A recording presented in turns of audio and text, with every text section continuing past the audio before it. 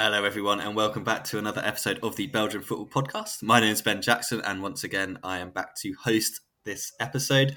And as always, I'm joined by Scott and Joris. Guys, how you doing this evening? Hello guys, hello everybody, hope you've had a good week. I just want to let everyone know there will be no secret meetings here.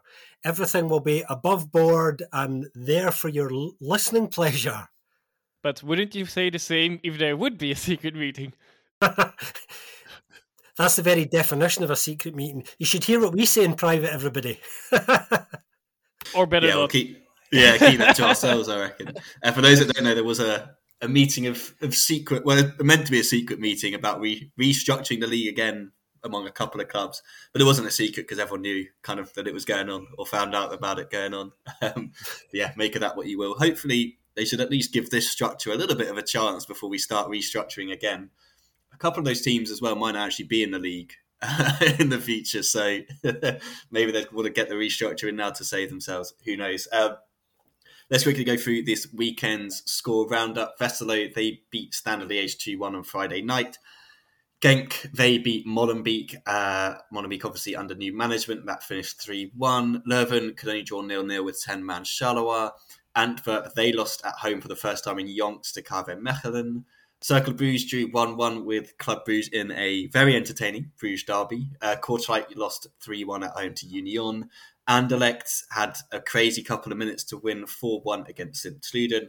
And Ghent finally won in 2024 when they beat Eupen 2-0. Let's start then in Westerlo. Obviously, Westerlo against Standard Liège. Two sides looking to kind of pull away from the bottom few spots. Kind of going into this one, you're thinking if maybe Standard could win, they can kind of almost feel a little bit safe, just judging by points gaps and stuff like that. Not the aggressive starts when Kamal Sör gave away a penalty in around about the 34th minute. Who else? Nicholas Madsen stepped up, put it in the back of the net. He just doesn't miss penalties, this guy, does he? He's an absolute magician. He's a clinical from the spot. Standard did get themselves back into the game, though. Konstantin Leifis, I feel like he's constantly being told he's not good enough and should not be in this team. And then every season they just kind of bring him back around about this point because they realise that they haven't got any other defenders. He pops up with a goal just before half-time to make it 1-1. Then Griffin Yao scores one of the best goals of the weekend. Absolute thunder strike from him to make it 2-1 to Westerlo. And yeah, Standard, as we kind of mentioned that secret meeting, they were one of the sides there, whether they should be, because they are in all sorts of trouble, just judging by the performance and the result in this one. And then people, if there are any Everton fans listening, will probably know that Owners 777, it's kind of been almost hinted at and kind of revealed this week that they basically need to buy Everton because they've kind of tied themselves up financially in so many different things. But then with Standard, we know that there's been financial issues anyway. So it's a pretty grim picture for the fans. It's a pretty grim picture for the club. On the pitch, I felt they were really lacking in this game. I wasn't really impressed with them at all. Whereas Westerlo, I think, Rick DeMills, he's got them winning games. He's got them exciting, kind of turn around a little bit of a almost downward kind of turning formula. Is the honeymoon period over? But I think this result, I feel quite confident in them being able to avoid the drop. I feel like even if they went into the bottom four, I think the football that they play is so much more dynamic than other teams. I don't know if you guys agree, but I think they just look a much better team, and they're actually quite a nice team to watch on their day as well. It's funny, isn't it, what happens when a coach comes in who people just kind of quite like and respond to instantly as well. Real results straight away.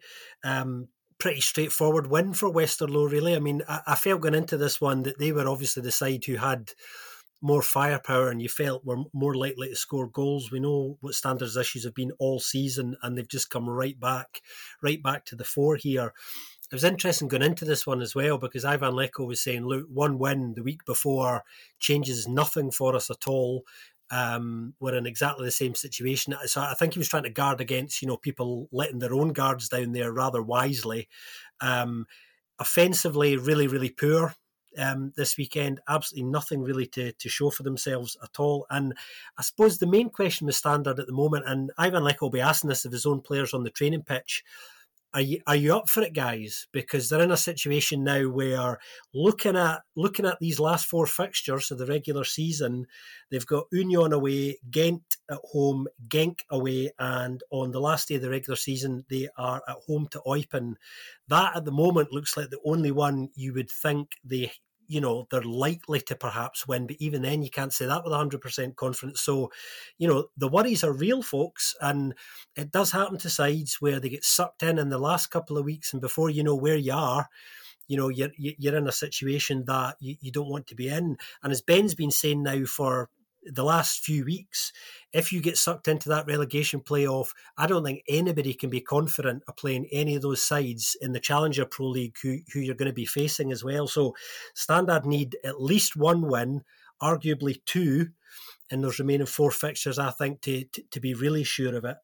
Westerlo, I've got plenty of points available to them. I think they've got St Truden away, Charleroi at home, Mechelen away, and Genk at home. So they'll fancy their chances of picking up a few more points before the end of the season. Nicholas Madsen, as Ben was saying, 8th penalty of the season, I think. Absolute pen king, no doubt about it. The Iceman from the spot. Romeo Vermont continuing to impress. He's picked up a little knock, I think, now, so hopefully that isn't going to impact too much, because he's been really good since he came in on loan. And Ben mentioned Konstantinos Laifas earlier. No offence to Konstantinos, but when he is Standard's best player probably in this game, that kind of gives you an idea of how low things have sunk for them at the moment. Yeah, and well, it's not only that he comes back into the fold, but also he does want to leave as well. And well, at least that's what it seems to be in every transfer window. Well, at least in summer. I don't know if it was this winter, but after every season there's these rumors, but they somehow never materializes. And well, they're stuck with each other. It seems that yeah. Westerlo also leapfrogging Standard with this win, of course, for 10th spot. Also, the reason why I'm also really not that worried about them anymore. Well, I don't think that's a really shocking news there, but they have by far the best attack in the second half of the league as well, in the league table. Most goals scored there, of course. At least 8 of them are penalties. That also helps, I guess. But nonetheless, you have to get there on the pitch to get these penalties anyway. Already got a mention, but I think he deserves another one specifically, not only for his goal, which is arguably indeed one of the best of the weekend, although we haven't been short of nice goals, not only this weekend, actually the last couple of weeks, but also throughout the season.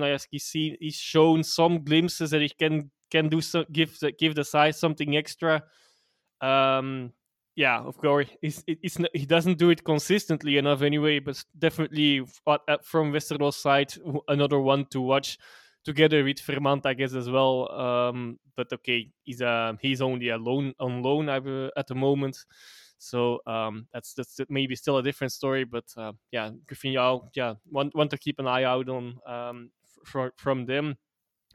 For Standard, well, do they need to have 2 wins really? I don't know. That seems a bit large, because they would have the same points as Sint-Truiden at the moment have, and they've had a great season. Okay, they still would have, even if they wouldn't get any points. I think they will be happy with where they are anyway. But to put that in a bit of context there, but yeah, they only got 6 wins as well all season, Standard. So yeah, that of course doesn't make it easy to make it 2 wins out of 4 now. 5 points out of the possible 18 under Leco as well. Yeah, and okay, Scott already mentioned their schedule. It is a difficult one, and they have one of the worst attacks. I think, like, actually this weekend they moved on to the 3rd worst instead of the 2nd worst. But that's mainly because of another side, which we'll talk about later. That yeah, maybe for them it's nonetheless not bad that they have that schedule, because, well, even this season it has been a while since they have played against the bigger sides. I guess since they're all lined up now, but they've actually gotten some points and then played quite well in these against those sides as they did last season. So maybe they will be actually not be. The schedule won't be too bad for them in that sense. Like, yeah, in these big games, they seem to still show up will it be enough? We'll have to see. Also, two of the three sides are of these bigger sides, I suppose, also coming out from a topsy-turvy form at best, probably a low, are actually just climbing out, maybe a bit early after for both sides their first win in the 2024. But I'm already spoiling so many things here. But although Ben already mentioned, went through all the things, of course. But two teams won their first games this weekend as well, and they still have to face them as well. So they have done as well as them already in 2024 in that sense, I guess. So anyway, we'll see how it goes. Our main message is like maybe the schedule looks bad for Standard on paper, but maybe in reality it's not so bad for them. Yeah, I don't get that same sort of like vibe from this team that we did kind of. I know what you're saying, aren't you? It's like obviously last year they had that under Deinze, and then they had it a bit to start this year where it's like, yeah, no, they love playing these big teams, but this team, the way they're playing at the moment, I just don't get that kind of sense of kind of cohesion, fight. I think you mentioned it there, Scott, like getting them in and be like, do you actually care about this club? Like, I don't know how you can play at home in front of those fans and not feel like inspired to play and inspired to give you all for them. I don't know. You just kind of it's for me like kind of one of the big kind of telltale signs is like last year how good was like William Balakwisha was one of the best players that we saw in the league. I thought he was fantastic in the midfield. He was so exciting, entertaining. He barely gets a look in now. He just looks a complete shadow of himself, like devoid of all confidence. Whereas then, Vesta on the other hand, they look great. And I think what Victor has done is he's put the pieces in place that kind of balance the side, and the style of play is much more balanced. And I think that's down to kind of having like someone like Sidorczyk in the midfield that kind of like works between the defence and the attack and kind of does help link stuff and break stuff up. I think he's been really, really good. Especially like when I saw them against Ghent, I was really impressed with kind of the stuff that he does and the volume of kind of work he gets through. I think he's been much, much better over the last couple of weeks. And I think since Victor Mills come in, he's kind of really helped balance the side. Joris obviously mentioned one side that got their first win in 2024. So let's go to them now. Genk against Molenbeek. Didn't start great for Genk. New man Bruno Illes. I keep calling him Ilres. I need to get that one right, but maybe he won't be here long enough for me to have to worry about getting his name correct. I was just going to say that. I says, keep wait until we know. Yeah, we'll just call him Bruno until it sticks. He's obviously in until the end of the season. Scott, I'm sure you can give us a little bit more of a lowdown on him later on. From all the kind of noise coming out, it didn't sound like he was the first choice, which is always like a big red flag. We didn't get off to the worst of starts. Alberto on loan from you-know-who in Brazil. He gives them the lead after 2 minutes. But then Bilal El Khanous is like, nah, actually, come on. I deserve more assists this season. Let's start putting some in the back of the net. His corner comes in. Tolu heads it in. I don't know if you guys saw at half-time, they obviously do those weird kind of in-game interviews with players. And they're like, not the best header you ever scored, Tolu. And he was like, it was all right. It wasn't. I was pretty happy with it. The goal went in, so he was a bit like, but yeah, that was a Khanous cross. But then the next one, the pass to Luca Oyen, it was so good it almost fooled Luca Oyen. Oyen thought he was going to go over his right shoulder, but he slotted it through the left instead. And you see Oyen look to his right and realise, oh, the ball's over there instead. He was just so open. Lovely finish from him. It's so nice seeing those two kind of youngsters link up. Even though, because I always forget that Oyen's older than Khanous. I always thought El Khanous, he just looks a little bit older. And I think the way he plays, he's got that kind of mature head. But yeah, Oyen's actually a year older than him at least. So that made it 2-1. And I think at that point, Genk really did deserve to turn it around. Van der Voort had made a couple of decent saves and Molenbeek had missed a couple of chances. And it was you could just feel that kind of tension in the crowd, couldn't you? That kind of, when they miss the chance, it goes a little bit silent and everyone's like, well, we're not comfortable in the lead that we've got. But I thought in the second half, Genk should definitely put the game away. I think they had plenty of chances to do so. Finally did when El Ouadi found Sakiri to make it 3-1 not deep into added time, just into added time. No first win for Bruno, although Adramola on loan from Crystal Palace at halftime was like, yeah, no, we're quite happy with the boss. He's come in and given us some new ideas and stuff. And it's always kind of telling when they say like what's been going on in the training ground and how it's different. And you're like, what does that say about the previous leadership. Really good win for Genk. Quite an important win because it keeps them on track to kind of push for that top 6. For Molenbeek, it's just another kind of weekend without any points and just slipping further into that situation where I feel like it's almost that we just got to accept that they're probably going to be in the playoffs at the moment, in the relegation playoffs. It feels they're kind of destined for that bottom 4. Where they'll end up in that is anyone's business, but they could do with at least putting some sort of decent form together before the end of the season, just to at least give themselves a chance. Yeah, well, I won't say too much about Genk here, other than this was a deserved win. Joris can give us a full dissection on the Genkies in a second. But in terms of Molenbeek, I think some reasons to be positive. Ben mentioned Carlos Alberto, who I think for a couple of weeks now has looked not bad, actually, starting to contribute a bit as well. I think the main thing for, obviously, Molenbeek this week, the new coach come in, Bruno Erles, as Ben was saying there. He was talking a lot about pragmatism this week, and just being very honest and saying, look, how I want to play is kind of irrelevant at the moment. There's a very practical job to be done here to kind of keep us up, and that's all he's focused on. As Ben was saying, short-term deal, probably will be extended if he can get the job done and keep them in the top division. Slightly surprising appointment, as Ben is kind of getting at as well. I don't think any of us saw this one coming, and as soon as his name was dropped in across media circles, it was almost done. So I think the decision was taken very, very quickly here. They did speak to a lot of people. Some people, reasonably exciting names that, people will know. But I think because of the circumstances the club were in, I think a lot of people weren't prepared to touch this with a barge pole, which I can kind of understand. But Bruno Erles, former Monaco player, of course, in his playing career, had to retire early, I think, 28, 29, I think. He sustained an injury that kind of put pay to things. And he actually starts his coaching career, like a lot of coaches nowadays, as an analyst, in this case an opposition analyst for Didier Deschamps when he was at Monaco. So one of the things that Bruno has in his CV is working with, tactically, I suppose, the young Yannick Carrascos of this world and the young Kylian Mbappes during their time in Monaco. And I'm sure that's a good conversation and icebreaker for him when he meets people. But yeah, he kind of progresses, manages a few lower league French sides, has very moderate success there. Wins the title in Moldova with Sheriff Tiraspol, which, you would hope he would, because they win the title a lot. Then comes back to France to work for the City Football Group, of course, who own Troyes. And this is, I think, probably why he's got this job in a way, because he saves Troyes from relegation unexpectedly in a reasonably impressive turnaround there.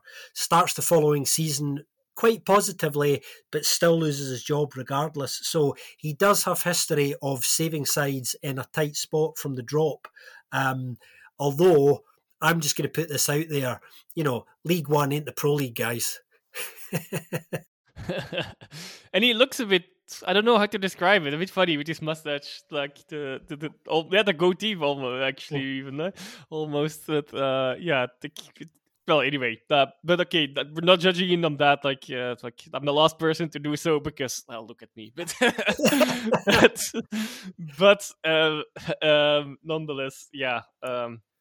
Very happy finally that for first win in 2024. A bit more staggering is it's also the first game that Genk turned around, that they won after going behind. They hadn't done so this season so far. And well, it's high time that happened because yeah. And I actually didn't watch this game myself. I was relatively happy about that for a while. Luckily, that proved to be a wrong feeling afterwards. Oya getting his chance again and score and being back on the score sheet will do him the world of good for his confidence. Really needed that first goal in 2 years almost, I suppose that must have been, because obviously last season he didn't. And and it was the first this season. And you could also see apparently that his game, that he actually grew in confidence with a goal as well. Probably the whole side did a bit. They got the lead, and he managed to do a bit more and get some damage done as well with the opponents. So hopefully it actually indeed gives him confidence, and that he can play against keep his place at the moment as well, a little more, or at least get some more game time. Worth mentioning for Molenbeek is again maybe also a boycott from the fans, for away fans, that they didn't go to the stadium, although they did manage to get a lot of banners in the away end. About aimed at John Textor, of course, and well. No, I don't. So they were actually in English, or at least some of them, but I don't remember exactly what was on there. But the gist was that this club has a soul.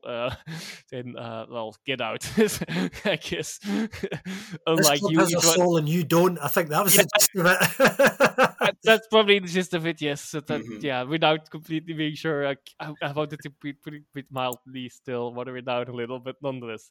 And well, I'll also mentioned already a goal for the new manager after less than 2 minutes. That must have been good. But that was really one of the few good things for them. Although they actually had quite some chances or at least a few good chances still in the first half as well.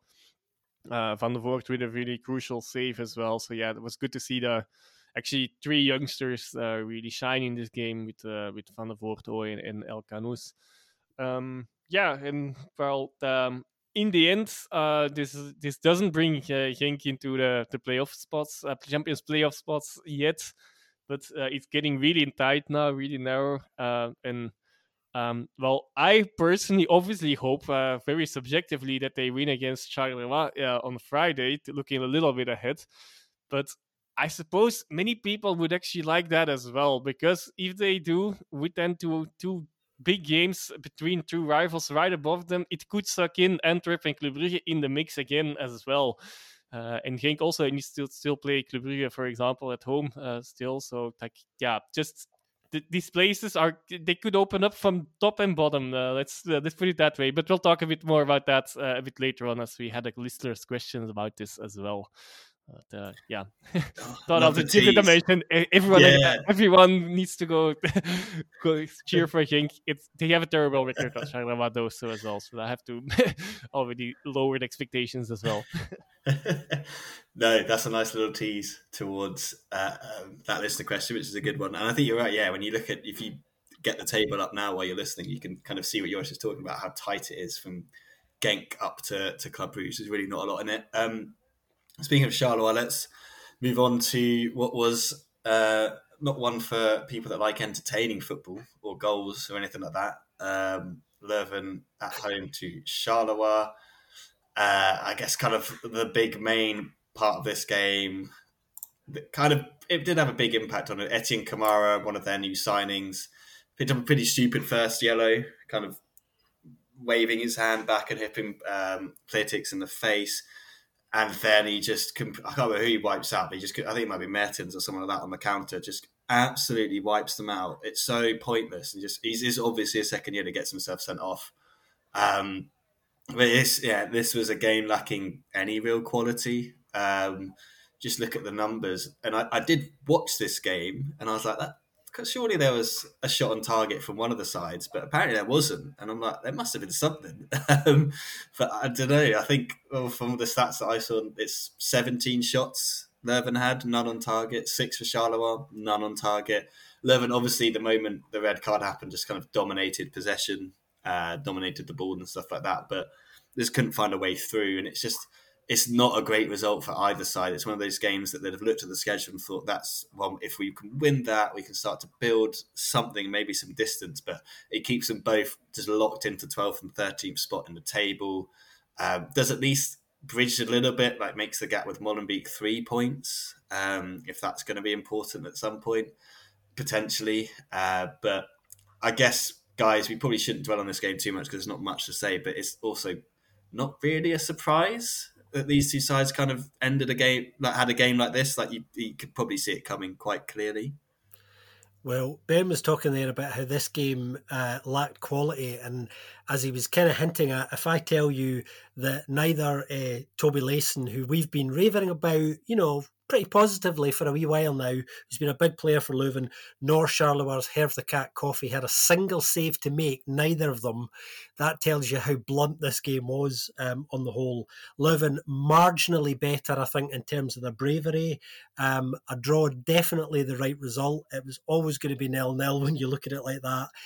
Big positive for me, John Thorsteinsson, shout out to him this week. By far Leuven's best player, not only in this game, but arguably their best player of the season. And, he's playing on a side just now that just, are, I can say it because he won't want to say it, but I think he's better than that. I think he deserves better for what he's putting in there as well. He actually created a fair bit this weekend, but there was nobody in the end of anything or willing to try and be in the end of it. So, a good shift from him, but, really frustrating at the same time. And both of these two kind of fighting for their lives at the moment. Leuven's run-in, they've got Molenbeek away this weekend in a massive game. Both of those sides will be looking at this going, if we win this, then just, maybe we can breathe a sigh of relief a little bit. They've also got Union Saint-Gilloise at home, Club Brugge and Mechelen at home as well before the end of the regular season, Leuven. So, yeah, these two sides trying desperately to avoid that playoff spot. Felix Mazu this week, actually, on the subject of Charleroi, was saying he is certain that if they maintain the team spirit that they've shown in the last 2 or 3 weeks, that they will just be able to do it, and he can breathe again. And about that, I thought, well, that's the only positivity kind of coming out of the Zebra camp at the moment. Outside of the clean sheets, I guess that goes for both sides. That's the only positive I can notice for this. Also interesting, the stat I had was 17 shots for Leuven and only 1 on target, but FODMAP has changed that indeed to 0 now. So interesting how such thing happens. So maybe there was one small save for that. Maybe it was just a cross picking being picked up or anything. So anyway, it doesn't matter much. Not much action from either side, but mainly Leuven will be complaining a bit about that, I guess, since, they played against 10 men for a long while and 17 shots, like I said, only 1 on targets. That's showing how inefficient you are. Charleroi, on the other hand, 6, and indeed also none on targets. Maybe another one, another positive for Charleroi for some of the fans, although in hindsight, maybe not that positive. They had given the away fans, they had bought the tickets, so the free tickets for this game. But ultimately, maybe that was a bit of okay. You have to be happy with whatever what has been given to you, I guess. And still no away win for them. Do you reckon they were still asking for refunds? We have our time back, it's more valuable, I presume. So yes, but actually, somehow I found another positive, but not with the quality of the game, but more maybe for the sides. Then positive depends. Like it makes it really intense there at the in and out section of the relegation playoffs, because both sides are still standing next to each other, just being divided by goal difference at the moment, which can turn any week. We know how things happen in the last week sometimes, especially with opponents that might not have that much to play for, even though that's somehow a thing that this league system is kind of undermining. There's not that many teams that will have nothing to play for by the end of the regular season. But so far that's really tight, and maybe indeed for both of them it somehow might be the worst result for Standard actually here, because one win for either side would put either side above the Standard if they would have the same amount of points, since they both would have won more games, to potentially drag Standard indeed a bit more actually into this fight. They are in this fight, but they still seem to float above a little bit so far all season. But not that much is needed. More weirder things have happened, stranger things have happened. That would now happen.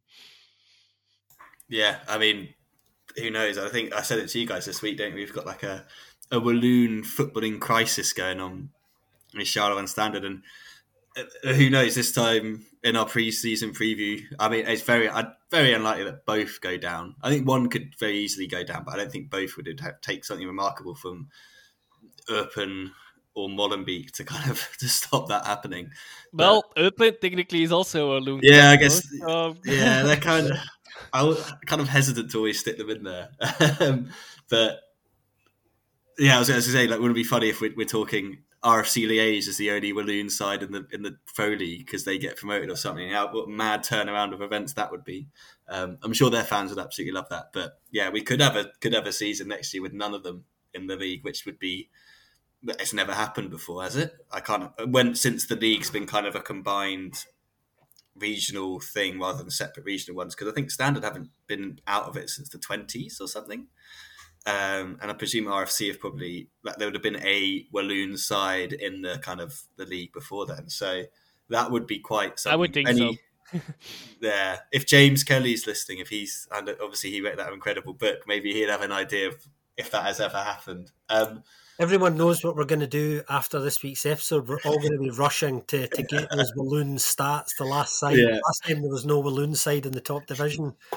Normally we do know this stuff, actually, but, it had to happen at some point. Our erstwhile host asked us a question we didn't know off the top of our head. That's why I like being wrong occasionally. It keeps things interesting, but we'll find out. Keeps us on our toes, definitely. Let's go to Antwerp. And they faced Mechelen at home. A game of counter-attacking football from the away side, and very effective counter-attacking football, I have to say. Although Antwerp did have a chance just before half-time to take the lead. Foul from, was it Garangana or Antonio? I can't remember. Or Macau. One of those guys. I think it might have been Macau with a foul in the box. I wasn't really watching that closely, as you can tell.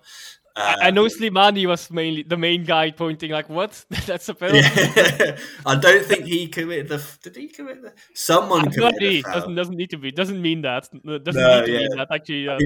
I can see Slimani complaining even if he was at the other end of the pitch looking in the opposite direction. I feel like he's the sort of bloke that'd be like, that's not a penalty, even though I don't have eyes in the back of my head.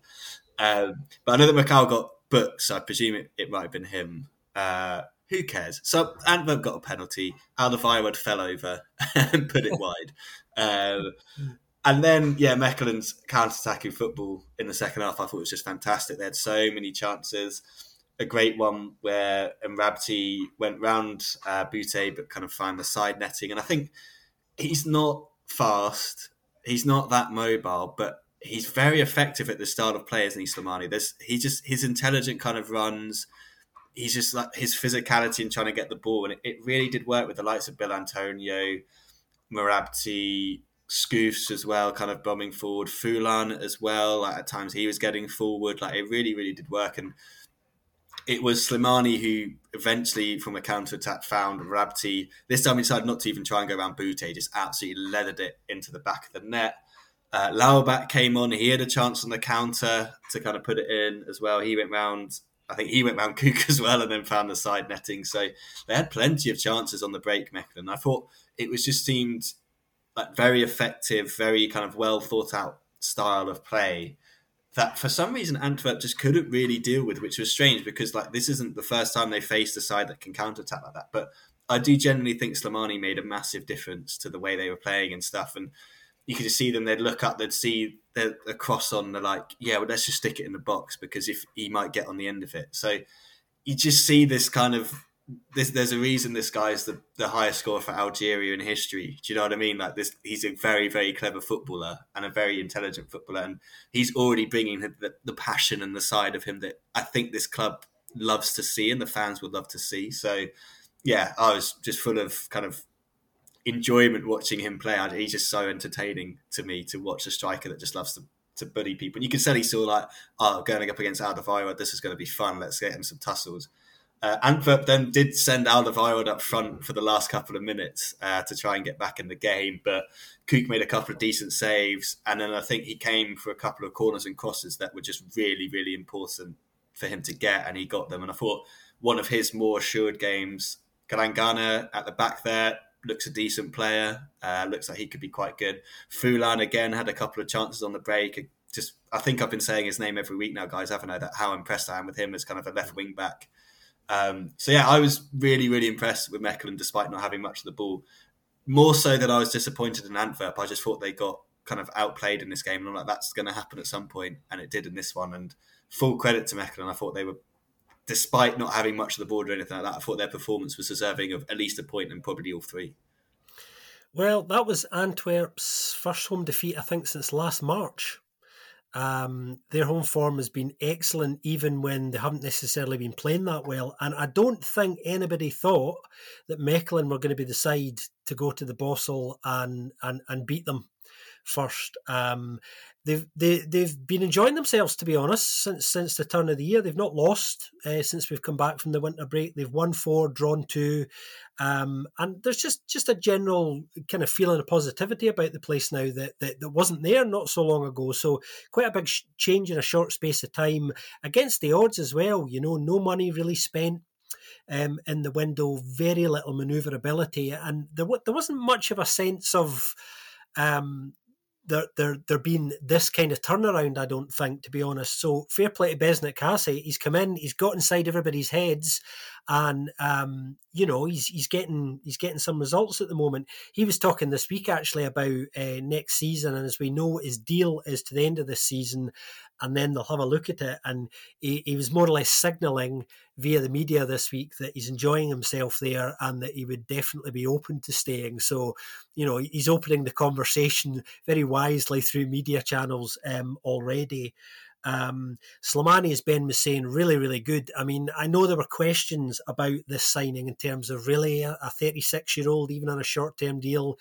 But the thing about Slimani, and he's kind of proven this here, although we did know it, Ben's talking about his intelligence. He's always running into the right areas. He's always playing the ball into the right areas, and he's always in the right area.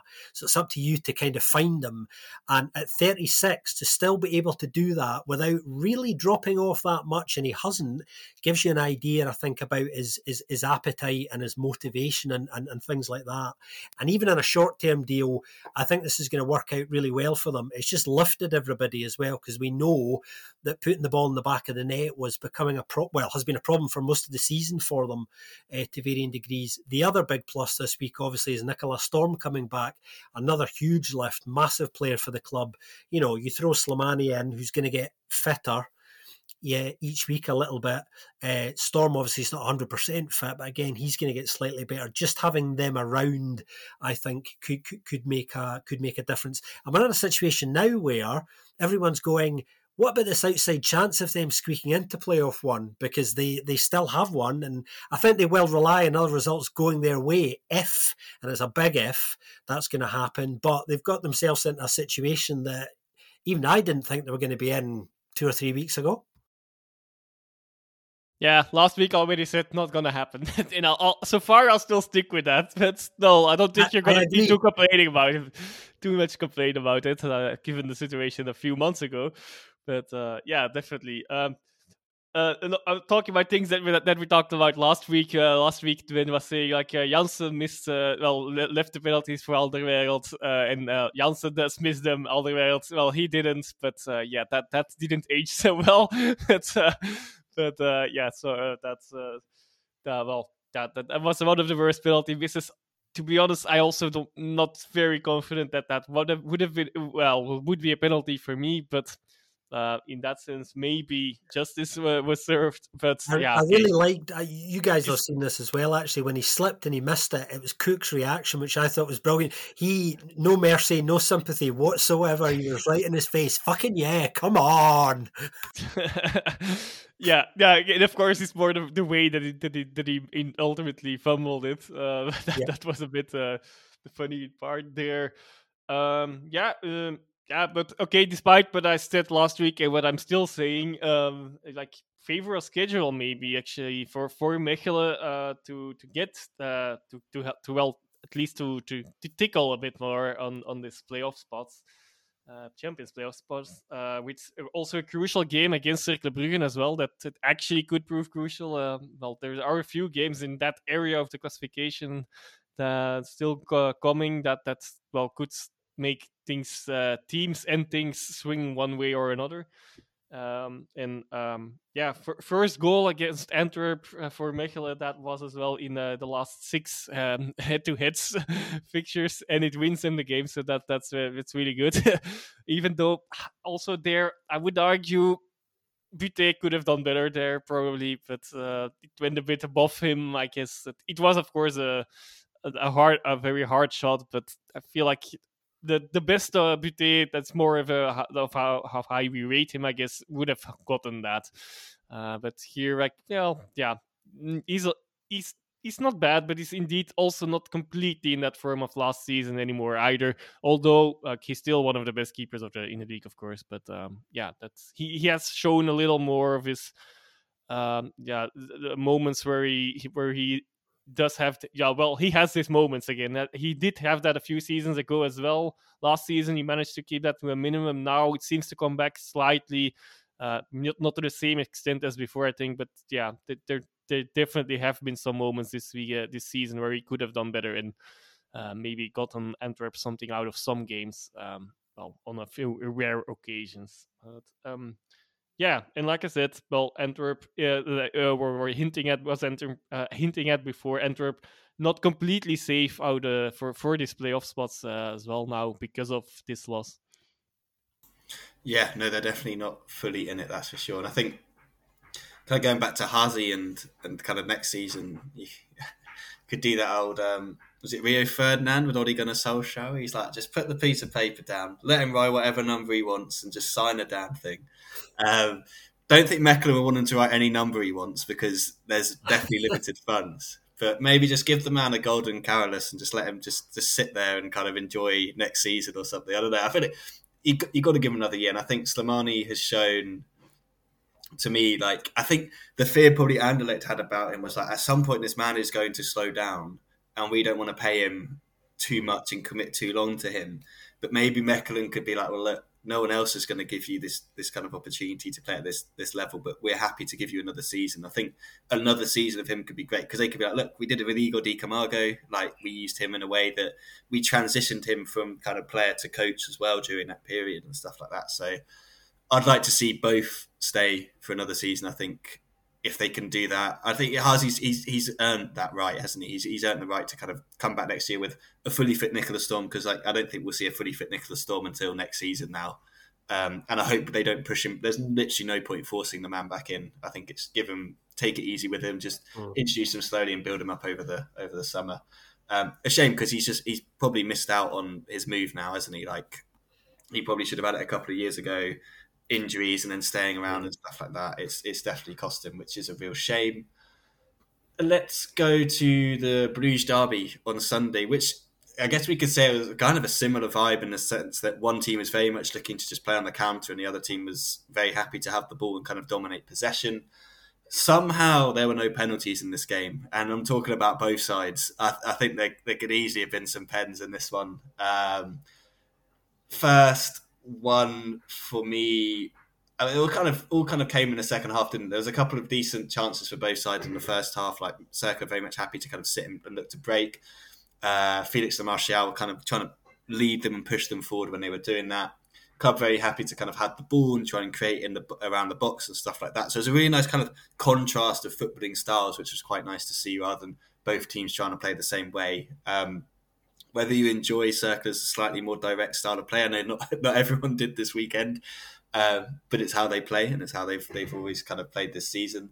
We get into the second half and first kind of penalty shout, I believe it was Nielsen and Miange. Miange just kind of goes through the back of him and I was like, well, that's got to be a penalty, isn't it? Like, surely doesn't get the ball and just goes through the back of him. They didn't give it, so I was like, okay, like let's see how this one goes. The Martial goes down the other end. He just picks up the ball and just runs past almost everyone. And then Van Aken chips him up, either inside or outside the box. It's kind of hard to say, but if it's inside the box, it's a penalty. But it's like, okay, they didn't give the Nielsen one. They haven't given this one. At least we're getting some inconsistency, I guess we could say, in that these have been given penalties right across the season, but for some reason VAR decided in this game there was going to be no such thing as penalties. Another one, I can't remember if these happened before or after the goal, which we will touch on, but we'll talk about these penalty shouts. Augusto gets the wrong side of Ordonez, who just bundles him over. It's awful defending to begin with because he kind of lets the ball bounce over his head and Augusta gets on the goal side of him. Then he just like collapses into him, brings him down. Again, Cena given could have easily been a penalty for me. And then the final one with Eucla, I believe he turns Popovic, maybe. He just sticks a lazy leg out, brings him down. It's a little bit theatrical from Eucla, but again, seen them given, like there's contact in the box, you could easily give a penalty there. But they literally just decided at this point that no one is getting a penalty in this game. You'd literally have to kind of break someone's leg, I reckon, to get a penalty awarded in this one. But it didn't happen. But the moments that we did see from this game, Varlason had a really good game. I thought he made some really, really good saves. Came for crosses as well. Kind of like we were saying with Kuki, came for some crosses and stuff like that and actually got there. And that's one area of a game that you're always a little bit like, I think we've always known he's a very, very decent shot stopper. Like, he's got good reaction and stuff, but it's the other parts of his game that we're a little bit concerned about. He actually gets an assist in this one, apparently. Although I'm kind of non-convinced about it, but heading at the back post from a Club Brugge player, I can't remember who it was, looks like it's going in, but he just dives to his right, tips it straight to the feet of Alan Minda, who just looks up and is like, I'm just going to run with it from my own box. I'm just going to run around everyone. I think he was quite fortunate that the players coming back were De Kuyper, Olsen, and I think that was it. And then there was someone else Noosa as well. So you had De Kuyper, Oyen, Olsen, and Noosa. Not the three most kind of defensive-minded players, even though one of them is actually a defender. Couple of step overs. He cuts in front of someone and then smashed it into the back of the net. Maybe Mignolet could have done better. I'm not too sure. It does kind of like take a little bobble over his hand just before finding the back of the net. Circle and just kind of sit back for most of that. Kind of after that, they're very happy to defend. Club do have a couple of chances with Varlason, makes a couple of good saves, but then Noosa gets his assist, lovely cross, Euclid with a really nice header. Nothing Varlason can do about that. It finds the back of net. Game finishes 1-1. Rodriguez gets sent off for a foul on Varlason. That's then rescinded. He then gets sent off anyway. It's all just kind of kicking off at the end, which is what you want to see in a derby. Lots of away fans there as well, so it's a really, really good atmosphere at the Jan Prydal. Yeah, I really enjoyed the Bruges derby this weekend. One of the most entertaining games of the weekend, which I was so pleased about because this derby has kind of been in the shadow of other derbies, and it feels like recently, within the last couple of seasons, this particular fixture started to kind of have a bit of added spice, and that's partly down, I think, to the progress that Cercle have been making. In the last 2 or 3 years, it's really become a bigger fixture on the season calendar. Few things to take away for this game for me. Igor Thiago, what a week. What a week, guys.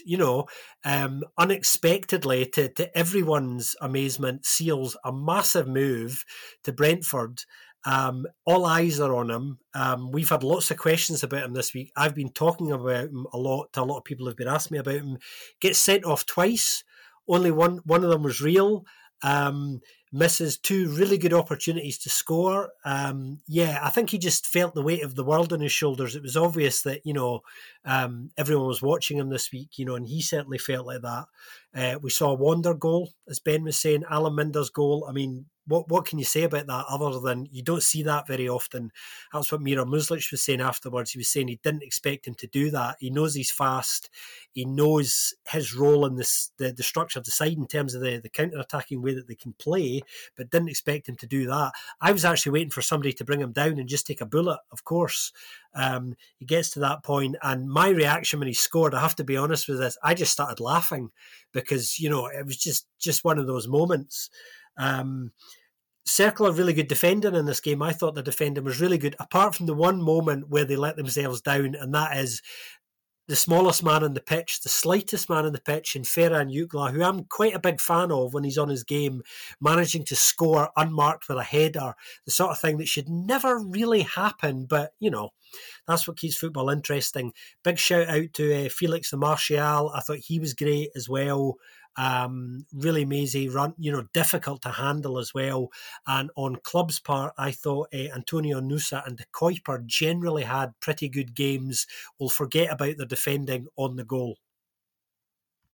I'm not completely sure if I agree on both players, but well, let's agree to disagree a little bit in that one, I guess, especially Nusa. But not that you need to expect that as well. But he did give that assist, of course, for Jutla's goal.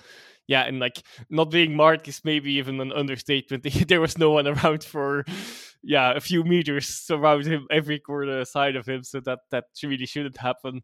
What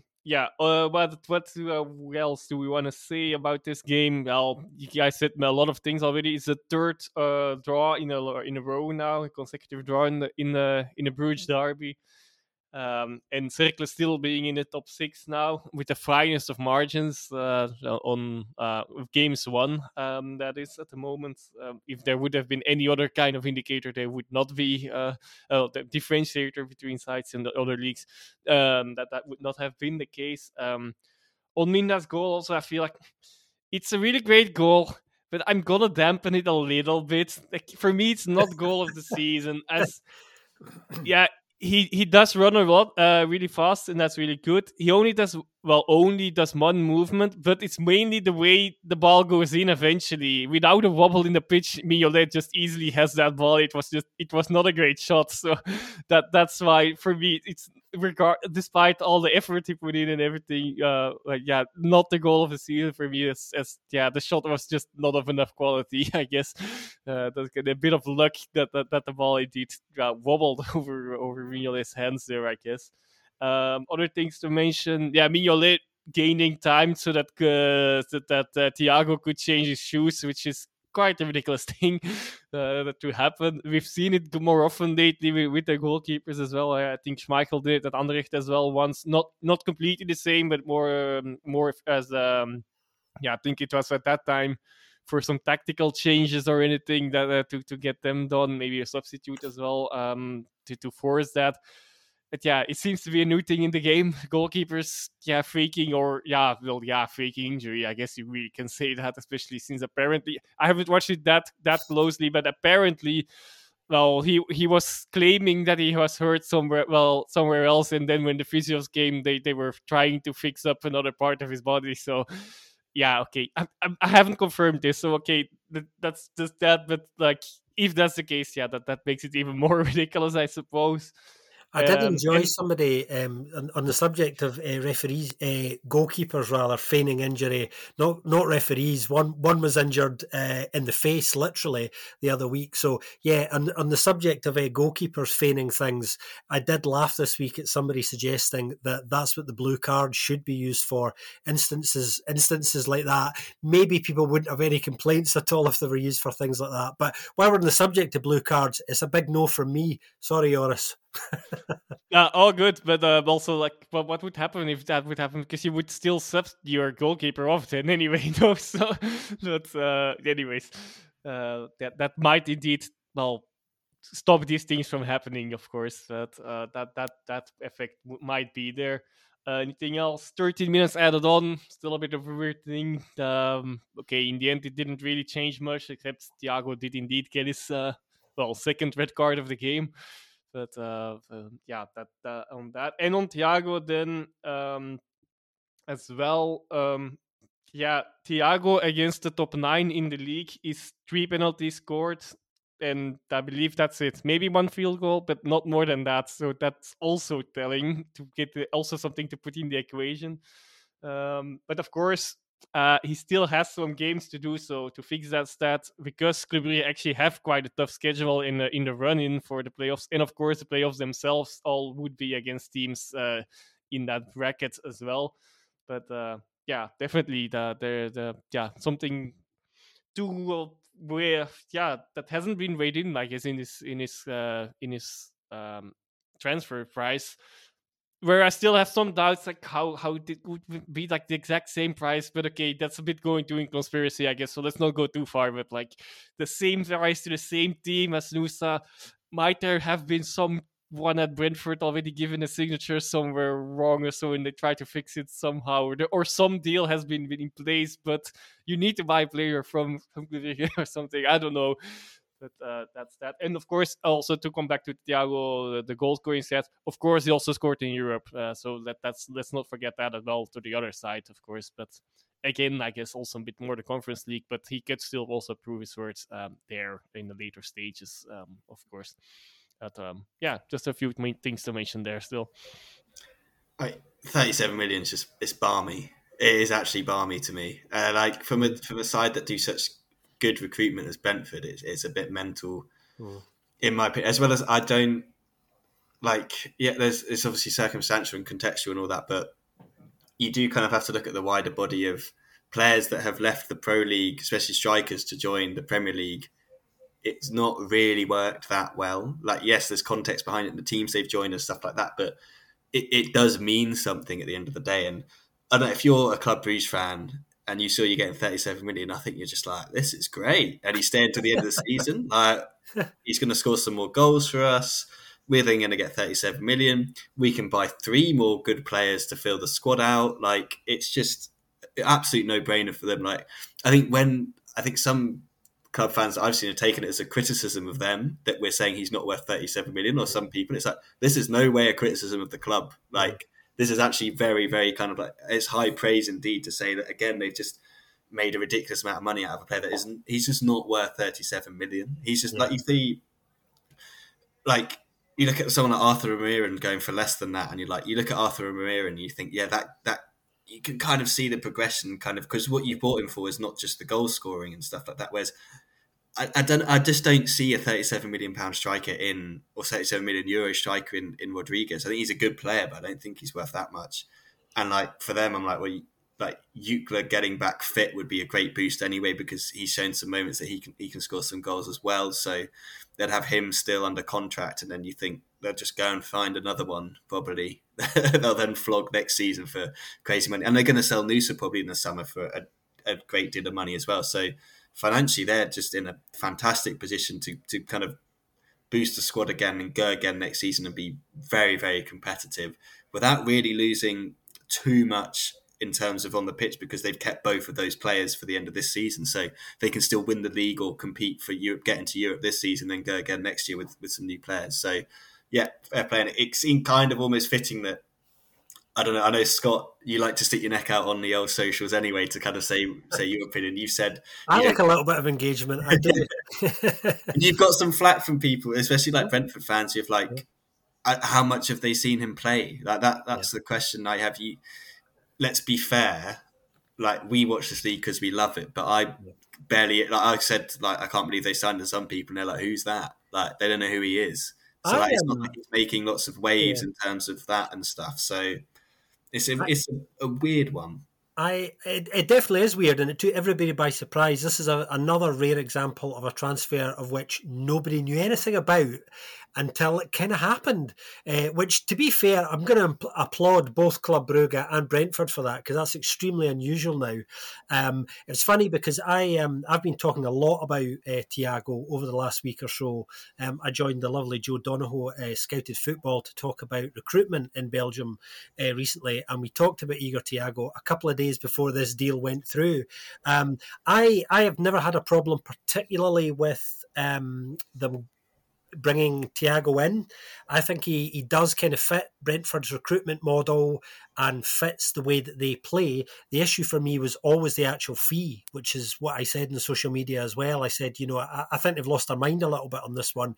Joris is right. I think there's a little bit more to it, the ins and outs of it, which we might find out later, because there's just too many coincidences kind of lining up here, really, in a way. But the fee itself, yeah, like you, Ben, I think it's just too much. It is just wild, and I just hope they don't regret that, and I hope it doesn't weigh on him next summer when he gets his move, and we'll find out, because on his day he's extremely difficult to handle, and a good player. So the best of luck to him, and he's given us lots of entertainment this week.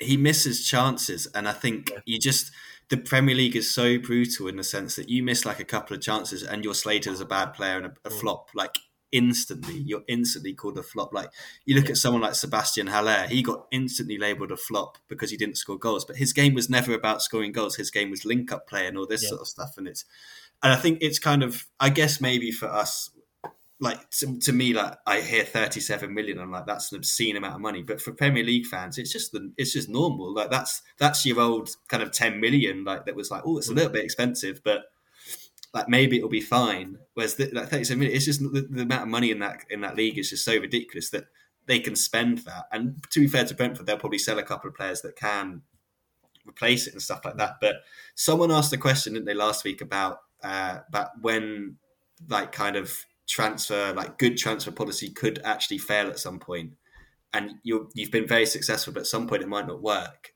and you're like, this in my mind is one of those ones where it's like, this is a massive financial risk that you're taking where you probably didn't need to, because I can't imagine club like if you said to the 37 million, they would just be like I can imagine them just being like, oh, give us 37 million, like let's take out the Noosa thing, and then Brentford saying yes, and then being like, oh really? You're really going to give us that much? Yeah, fine, like we'll take it. So yeah, I kind of like what you said as well, Scott. I hope it doesn't kind of become a label that's kind of around his neck and like weighs him down as a player, because you just feel like if he comes in at a slightly cheaper rate where there's not all this kind of wow, like he's come in, because now everyone's like he's the new Ivan Toney for them, that's the boots he has to fill, and they're big boots to fill. And they didn't spend that much to sign Ivan Toney. Like they spent very little to sign Ivan Toney, which is why he looked like such a successful player as well, because it was like the small outgoing to kind of make it big. Whereas this is a big outgoing that you then need him to really, really produce. Like he's got to score the same amount of goals as Ivan Toney, and I don't think he finishes chances well enough to do that in a league where you don't get as many chances as. Like, let's be fair, if Club Brugge are playing the likes of Erpen or someone like that, he gets a ton of chances, because a lot of the sides in this league are terrible defensively. Let's be fair, like we've seen it. Whereas against Circular, like you said, they defended quite well. He had two really good chances and he blazed them both over the bar. So I don't know, wish him all the best, and fair play Club Brugge, congratulations. Like that is a great sum of money, and we spent quite a lot of time talking about it, but I felt like we just needed to get it off our chest in this forum rather than on kind of social media. And I don't know, hopefully for Brentford fans, he does become a massive success and we're kind of eating our words. That'd be great. It'd be good for the league, because it means more kind of big transfers, and teams can kind of ask for more money from players and stuff like that. We mentioned just then about good recruitment, so let's talk about the team that people were asking us questions about last week. We have got a response about the academy, which we will talk about in a little bit. But Union that is, travelled to Kortrijk to play the basement side. And yeah, well, from the outside, you'd probably see this one, top versus bottom. But how many times have we seen in any league around the world where top versus bottom does not go the way you expect it to go? Unfortunately for Kortrijk, it went the way you expected it to go, and it went the way you expected it to go quite early. Union obviously coming off the back of that 2-2 draw with Frankfurt in the Europa Conference League. Another game where I have to say they went 2-0 down. I was like, that's it, they're done. Obviously, they're never done. They came back to draw 2-2. Rasmussen, who was involved in that game with a goal, then scores in this one within the first 10 minutes. Castro Montes has it 2-0 just before 20.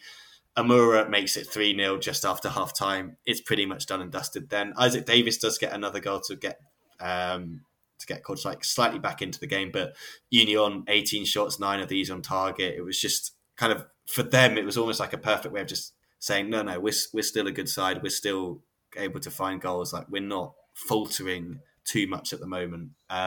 So a nice solid win for them. For Kortrijk, kind of a free hit, this one. I know you can't really say that when they're in a position they are, but not one they'd have expected to get 3 points from. They'd have obviously taken a point before the game, but this isn't one that's going to, like, they're in the relegation playoff. Like, that's what it is. They just need to focus on kind of keeping up with the teams that are around them. Straightforward away win, really. That's the best way to describe this game. You mentioned Rasmussen there, really, really good this weekend. Amura, again, I'm not sure what more we can say about him, really, at this stage. But I think for me, in terms of Union's performance this weekend, that midfield totally ran this game. I mean, Puertas, Castro Montes, Rasmussen, Van Out, just, it's like playground stuff for them this game, really. Just controlled the entire game, I felt, and were all really, really strong. And I think Kortrijk just really struggled to get a grip of that midfield. And we know how good they can be up front, Union, but they never stood a chance when, the midfield was controlled in the entire game by Union. Kortrijk, obviously, extremely touch and go now. They've got Mechelen away, Molenbeek at home, Antwerp at home, and Anderlecht away in the last 4 games. So it's it's not looking great for them at the moment. But we know what this league's like, so we just need to wait and see. It really can change very quickly for you again.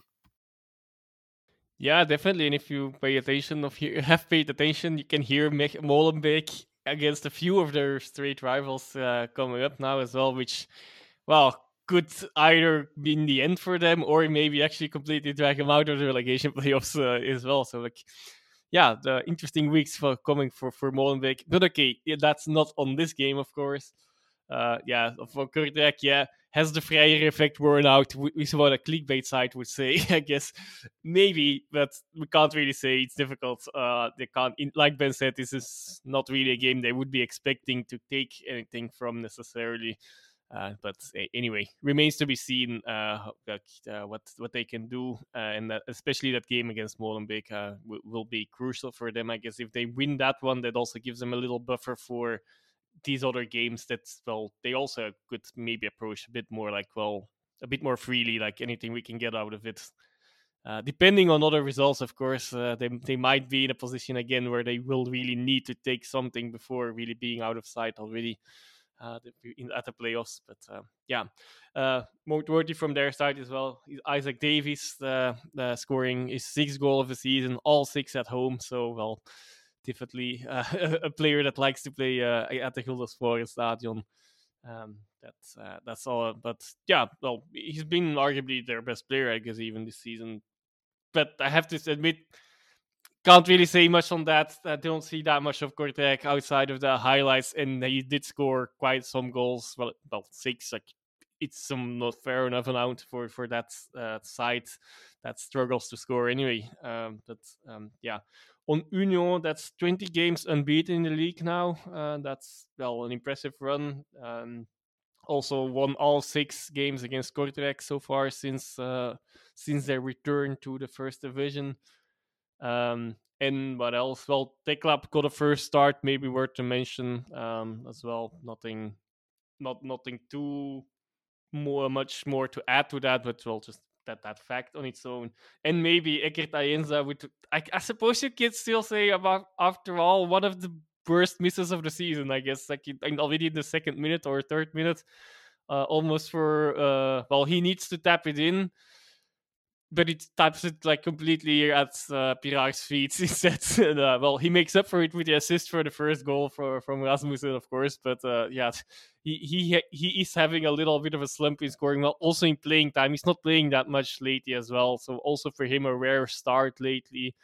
The rotation a bit with European games now coming back, I guess, and the cup games and the schedule in general. He hasn't scored in, I think, since match day 6 or so. No, that might be a bit too early, but like since a few months anyway. Not in 2024, and I think it might have been October or maybe even September since his last goal. But so like I said, he made up for it with an assist.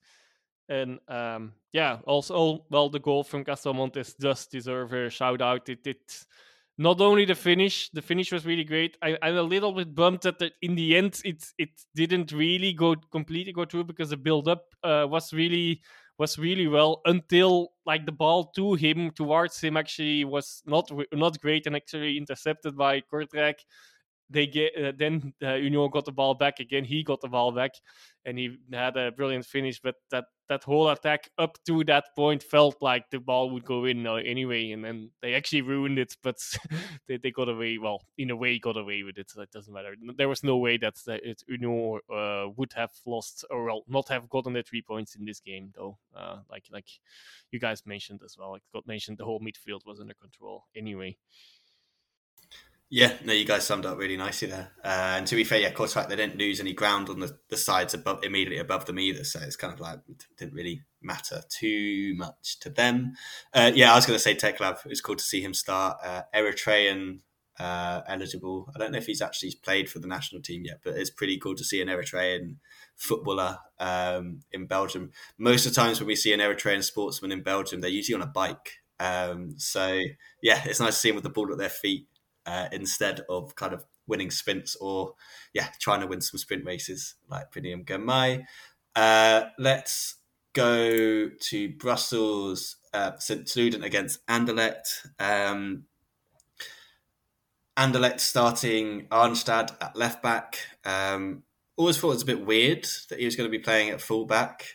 And then saw the first goal, and I was like, yeah, it's even weirder because, I mean, well, the guy's creative and can pass, but apparently he can't pass backwards. He instead just found Stoikers just running past him. Stoikers ran through and scored. It was awful, really bad, really, really bad. Kind of stayed at 1-0 to St. Truden before half time. They're playing quite nicely again, trying to kind of hit on the counter where they could play it out as well. I said to you guys, going from watching them playing out successfully to watching Erpen try to play out literally within the space of half an hour was just like chalk and cheese. It was a horrible, horrible thing to have to do. But this is what we do for this podcast. We watch teams that can't play out compared to teams that can. Second half, just the game completely switches on its head within the space of like 5-6 minutes. Torgan Hazard, who's been in really good form recently, starting to kind of show a bit more. He makes it 1-1 just before the 50th minute. Strykens then in the 52nd makes it 2. Dolbo then taps it in the 55th to make it 3. Vasquez then scores from the spot. Anderlecht win 4-1. Everyone forgets about the first half. Everyone's happy with the second half. They don't lose any ground to Union, stay within a title race. Gap to them and Club Brugge is now 9 points. So that could be quite significant. They're the only team, them and Union are only kind of the only two sides really guaranteed of that top 6 finish. And yeah, Yari Versheren with 2 assists. Nice to see him. Still yet to score this season, but nice to see him back and kind of providing some assists. And for St. Truden, that probably does it for their kind of playoff one hopes. I think we weren't really considering them as playoff one hopefuls. I just don't think they can be consistent enough to kind of put together a run. But all in all, fantastic season for them. And yeah, it was nice to see them playing some nice football at times during this one. Well, this game actually had Alan Minda's wonder goal aside, my moment of the weekend. Now, Torgan Hazard, who Ben mentioned, scored this weekend. And for those who keep and I'm going to use a bird metaphor here, an eagle eye on things in Belgium, you will have noticed that part of his goal celebration involved mimicking a bird. And there's a lovely story behind this. Well, I think it's lovely anyway. Torgan Hazard's pet parakeet, Toto, which he's had for a number of years, passed away recently.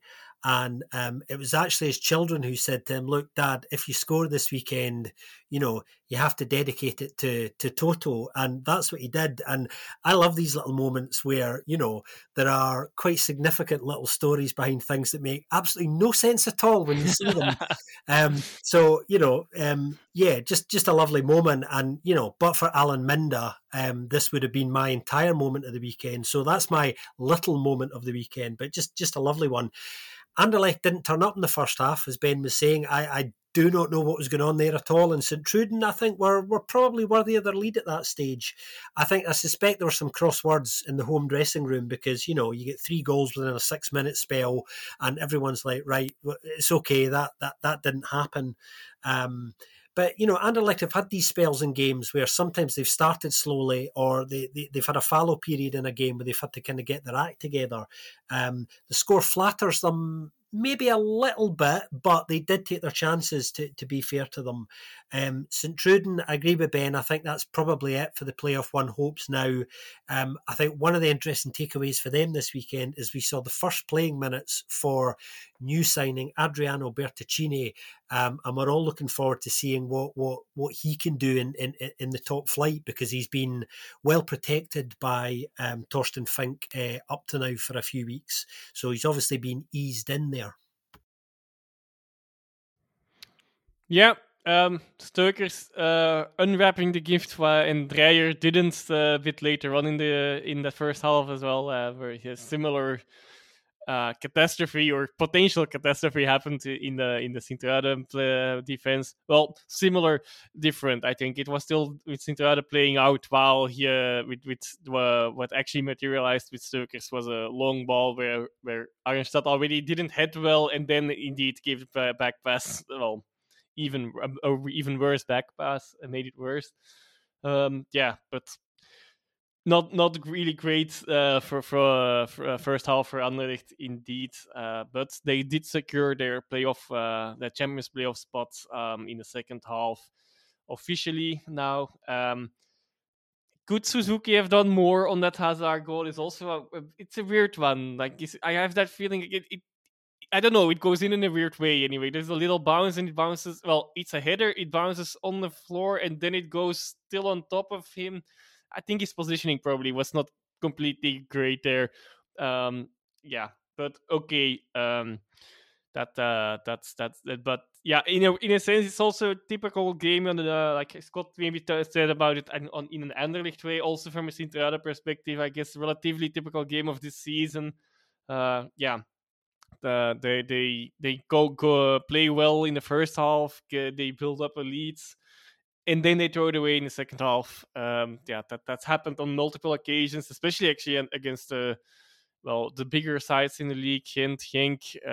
Yeah, here the lead was only one, of course, but that also means that it could be turned around really quickly. And yeah, the Anderlecht really did in these 6 or 7 minutes there. And also another thing, yeah, we talked about it a little bit before. I think last week or 2 weeks ago. Yeah, their away form is just not good enough to really have that shout for the Champions playoffs. And yeah, I agree again. Like I think now they are 6 points behind plus a game. Yeah, so they 7 points virtually behind. So they would have need 3 of the next 4 games to at least win 3 of them to start with, or take points in 3 of them, and that's then without any of the teams between, grabbing any points. That's probably even mathematically not even possible anymore. But nonetheless, a good season for them, and we'll see if it peters out or if they can pick it up again and find good form to fight for this. For the last European tickets in the other playoff. Yeah, that's obviously still a possibility for them as well. Yeah, I'm also interested to see what they look like next season. Like, see if they build on this or if they just completely kind of don't. Trying to find a better word to say, but I can see them not building on it and kind of wasting what's been a very good season, unfortunately. But we shall see. One side who's not had a good season, Eupen. They hosted Ghent, who've had a terrible 2024. Including a loss during the week to Maccabi Haifa. I said to you guys, because I was watching this one, that Ghent could have easily won about 4-0. They had a billion chances. They obviously lost 1-0. Big man Piero scoring the goal that was originally, I think, given offside, but he was miles onside. Really, really frustrating game to watch because they were by far the better team. They played the better football. They just had the better quality. They just couldn't score. So I think as of recording, they're playing tomorrow evening in that one, but I think it's behind closed doors because of fears of like what might happen if it's not behind closed doors. Even though the game in Budapest wasn't behind closed doors, so it feels a little bit kind of mean, I guess. Like, how come Maccabi get to have fans? Because they had fans there, and Ghent did have like a couple of fans there, but pitch was rubbish as well. Hein was right; the pitch was awful, but Ghent still had enough chances to win the game. They went to Eupen where the pitch wasn't too great. Eupen, as I said, trying to play it out from the back all the time as well. Ghent took the lead through Hong after 13 minutes. Really, really nice finish from him. So great to see him back in the side. I can't even remember Eupen having any chances apart from there was one where like Charles Cook just basically had to tap it in, but he kicked it out for almost a corner. And that was kind of the best chance they had. They just looked really poor. They looked really kind of boring to watch. They didn't really do anything exciting. They look like they're just destined to finish second bottom to me, or even bottom. This game, I just don't see them having much hope because I've seen Ghent be really kind of troubled by teams that have mobility and stuff up front, which they had, but Nuhu's just not the player that he was kind of predicted he would become. Unfortunately, I think there was all that time, wasn't there, where Genk were massively linked with him to spend like 4 or 5 million. And I think they probably made the right decision not to, judging by kind of how he just doesn't really kind of seem to have really kind of pushed on from that season where he did kind of burst onto the scene. So yeah, frustrating for them. Samwar's goal was really decent, actually, a really nice finish from him. Ghent probably could have scored a couple more if they wanted to, but they never really had to do much. Like, I don't think they were incredible or played like, it's like, oh, they're back to playing well, good football and stuff like that. They just did what they had to do, won this one reasonably comfortably. It started absolutely pissing it down by the end of the game, which kind of summed up the mood of everyone in the kind of ground by the end of it. So yeah, a good solid win for them, which keeps their top 6 hopes alive. For Erpen, it's just, another kind of wasted chance, because you felt with the form getting in, they could have probably got something out of this if they'd had a little bit more about them. Well, the positive news for the Buffaloes this week and for Big Hein is they've won a game this year. I think that's their first win in all competitions in 9 or 10, something like that, which obviously is not good, but they've done it, and that was the important thing, kind of stopping the rot. I still feel it's going to be very touch and go whether they scrape into playoff one or not. They've still left themselves a little bit to do, and I think they're going to need results to kind of go their way as well. Eupen, I completely agree with Ben. I honestly feel they're gone already. I'm looking at the last 4 games. They've got Cercle, Anderlecht, St Truiden, which is a winnable game, I suppose, and Standard, who will be looking at this particular fixture, the last fixture, as one that really they have to win because of the situation they're in, and they just so many problems. But we were talking a couple of weeks ago about how it's been a considerable period of time since he scored 2 goals in a game, never mind 1. So I think they're gone. I don't see, barring a miracle, which is what they're going to need now, that there's going to be enough anywhere, even with results going their way, for them to even scrape into the playoff for me now. Yep, no goal scorers in the last 4 for Eupen, indeed. So that's on the whole quite clear that you don't win games like that. And they really desperately do need to win some games. Also big fat 0 goals, but also big fat 0 points for Eupen in those games. So that's less surprising given that first statistic already. But yeah, that's really not helping them. The only thing that might encourage them maybe is that, they're not the only one. They're actually the last of the 5 teams at the bottom that haven't. Okay, I have to rephrase this. The last 5 teams haven't won in the classification. So, but they were also the last ones to play. So to fulfill that list, that's what I tried to and failed to say before. But that's the only thing that they can maybe be happy about. Well, on the other hand, of course, in the case of Leuven and Charleroi, they run away 1 point extra. Even if it's only 1 point at this stage, it really starts to matter a lot. For Ghent, indeed also the first win of 2024, keeping them for the moment in the Champions playoffs, but they indeed have a tough schedule. I think they play against Antwerp this weekend, then against Standard. Well, there again, is it the Standard of the before or not? And also they still have to face Union again as well. And then they finish with probably on paper the easier game, the home game, I believe it is, against Charleroi. But yeah, they might have their own struggle going on there, so it might be the worst timing to face them even as well, potentially. If we look in a glass ball, but in a crystal ball, but we'll have to see. And also, of course, now Europe, they played reasonably well. Maybe this will boost them a bit for Europe, and if they get a boost in Europe, maybe that will give them again another confidence boost for the remainder of these fixtures as well. We know they can be a good side. Of course, we know they could be a good side with all the players before, and now some players have shown some things, I guess, already. But yeah, they really need that confidence boost, and that it's and I'm not sure if this game would have gotten them that, but they won a game. That's probably a good start. I think Van Haasbroek also, basically the gist of his interview was also that. They won the game. That was important. That could have gone better. Probably should have done better. Don't know. Wasn't needed. But one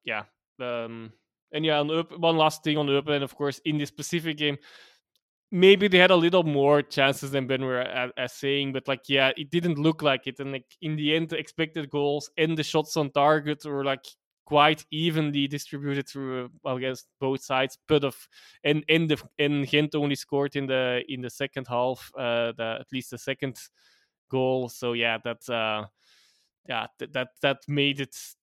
That made it not necessary for them to push through, but it could have been better, but they will be happy with that win. Yeah, I think it'll be confidence boosting at least a little bit, and I can see Urban going down, but beating Standard on the last day of the season to kind of drag them into the playoff as well. It's going to be one of those stupid things, isn't it, where they just will do that despite not being able. They won't score until then or something, and then they'll score like 3 goals in the first 5 minutes, and it'll just be absolute chaos in Liège. Joris mentioned about looking into the crystal ball. We do have a listener question which we'll quickly get to before we go to the Challenger Pro League, which does want us to look into the crystal ball.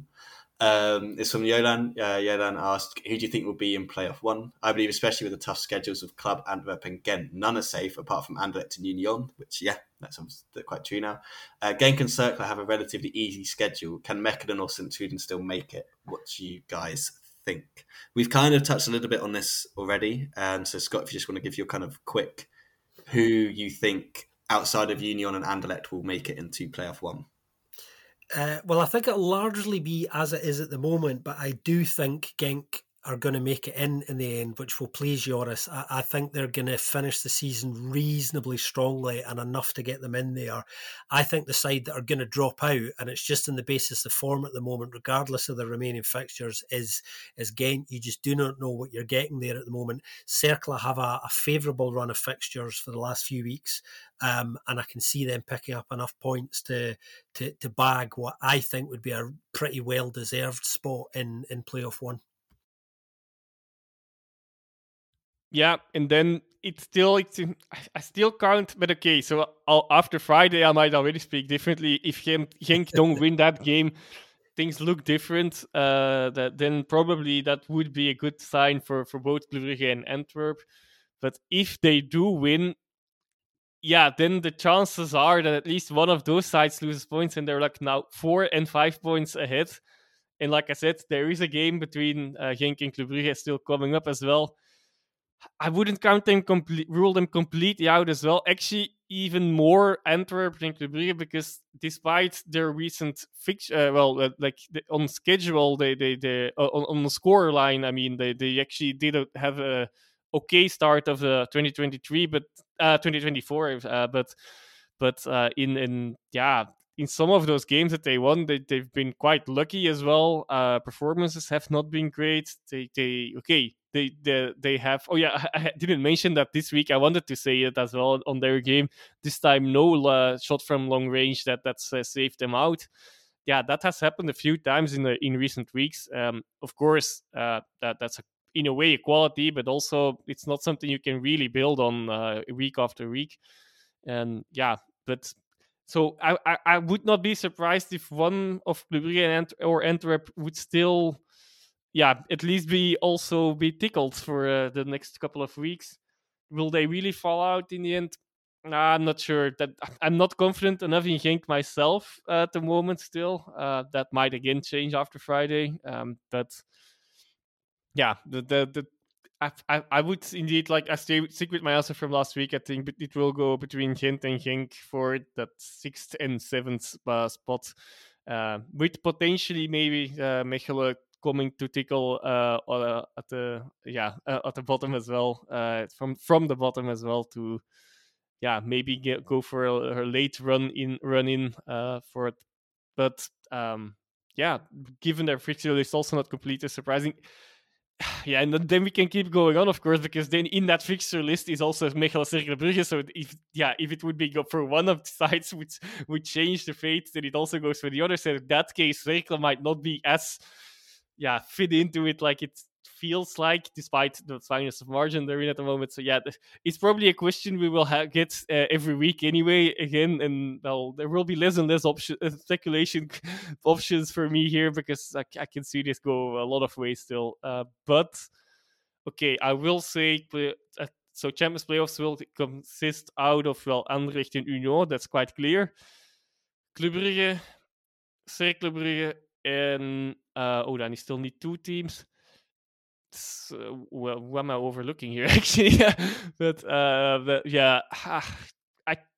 I'll squeeze Genk in. Yes, that's the 5th one. And now, how am I here forgetting one team while I was talking about it all the time now?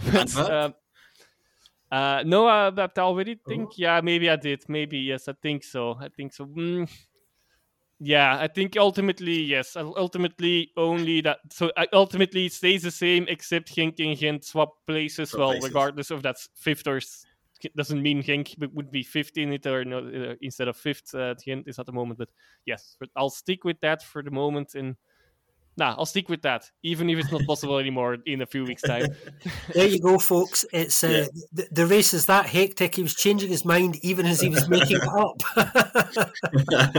I'm gonna say, let's go controversial, shall we? I think Genk and Ghent both miss out, and Mechelen sneak their way in. I think that's going to happen. I just don't trust those two sides to do anything properly, as they should. Very much possible. Yeah. Yeah, exactly. Scott, quickly go over the challenger, and then we'll just quickly touch on the answer to a question from last week, and I'll probably do it because, people have been listening for a while now, and we definitely don't want to miss out on the challenger. Speaking of action-packed weeks, match day 22 in the Challenger Pro League, score roundup. Club Next lost 3-1 to Zulte Waregem. Liers got their first win in 9, actually, against Jong Genk. They won 3-1. Lommel lost at home to Oostende. Dender beat Beveren 1-0. Serang lost convincingly 4-0 to RFC Liège. Patro Eisden and Anderlecht Futures played out a 0-0 draw. Deinze beat Beerschot in the big game at the top 4-2, and SL16 lost 2-1 at home to Frank Baran. So the bigger picture, that means Beerschot are still top, but only on goal difference now because of that win of Deinze's. Deinze's remain in second, and since Hans Summers came in there in November, their last 10 games, they've won 7, drawn 1, and only had 2 defeats. So they absolutely are the informed side in the division at the moment. And I was having a closer look at them today because I thought we should give them a little bit of love because the interest in them is increasing, obviously, because they're doing so well. I mean, as I was saying, they've done really well since they've made the coaching change, I think. Interesting things going on at that club are things like the fact that almost 50% of their squad is Belgian, which is inherently a good thing, obviously, in itself. They've actually got the highest duel rate as well of all the sides in the CPL, which we know how important that is in Belgian football. So that goes some way to explaining some of their success, I think. Shout out to some key players there. Club captain Gaetan Hendricks is having a really, really solid season, I think. 28-year-old midfielder, former Charleroi, Kortrijk and St. Truden midfielder. He's got a combined assists and goals of 11 this season, so 7 assists and 4 goals, but they spread their goals about. I think that's one of the really interesting things about them as well. They're joint top scorers, Jellert van Lanskut, 6, Leonard Mertens, obviously, who's on loan, he's got 6, Hendricks has got 4, one of Ben's favourites, Suleiman An, he's got 4, so he's pitching in, which isn't too bad. And De Schrijver's got 3 as well. So they're not overly reliant, particularly on their strikers. And I think that goes some way to explaining why they're doing so well at the moment. They've also readjusted the balance in the side since Marc Grosjean was sacked and Hans Summers came in. And it seems to be really working out for them. They also take a lot of shots as well, by the way, guys. They've got the third highest shots per game ratio at just under 17. Not all of them obviously are on target, but they have an eye for goal and things are working for them at the moment. And I thought it would be nice to give them a little bit of love this week. In terms of what's happening elsewhere, obviously Lommel had a really bad result this week. They lost to Oostende. Steve Bold, if any of you saw his after-match press conference, was pretty prickly this week. He was quite short with some of those journalistic answers, so you could tell he was not in a good mood at all. And they've been playing quite well recently, so maybe I can understand that. The other big takeaway, I think, this weekend was Liers, who were in absolute free fall, as we've been mentioning pretty much for the last 3 weeks. First win in 9, as I was saying, the same week that temporary T1 Geert Emericht resigned and left the club. after a training ground bust up with some players. So they've got one of arguably the 2 wins that they're going to need to kind of keep them above water. Speaking of above water, Oostend are above water. See what I did there, guys? With that fantastic away win to Lommel. And in terms of the drop zone, Serang and SL16 are in there. And I think at the moment, it looks like both of them might be staying there.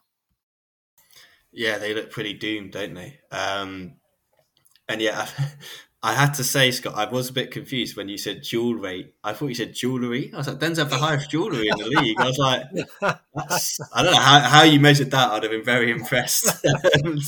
Some interesting stats being released by the Pro League there. But that I'm not alone, because I also had that. Well, you never know what they do in Singapore and where else. Yeah, I mean, yeah. Might actually. Yeah, never know. I feel like that it could be a big momentum shift, that win against Beerschot. That could kind of...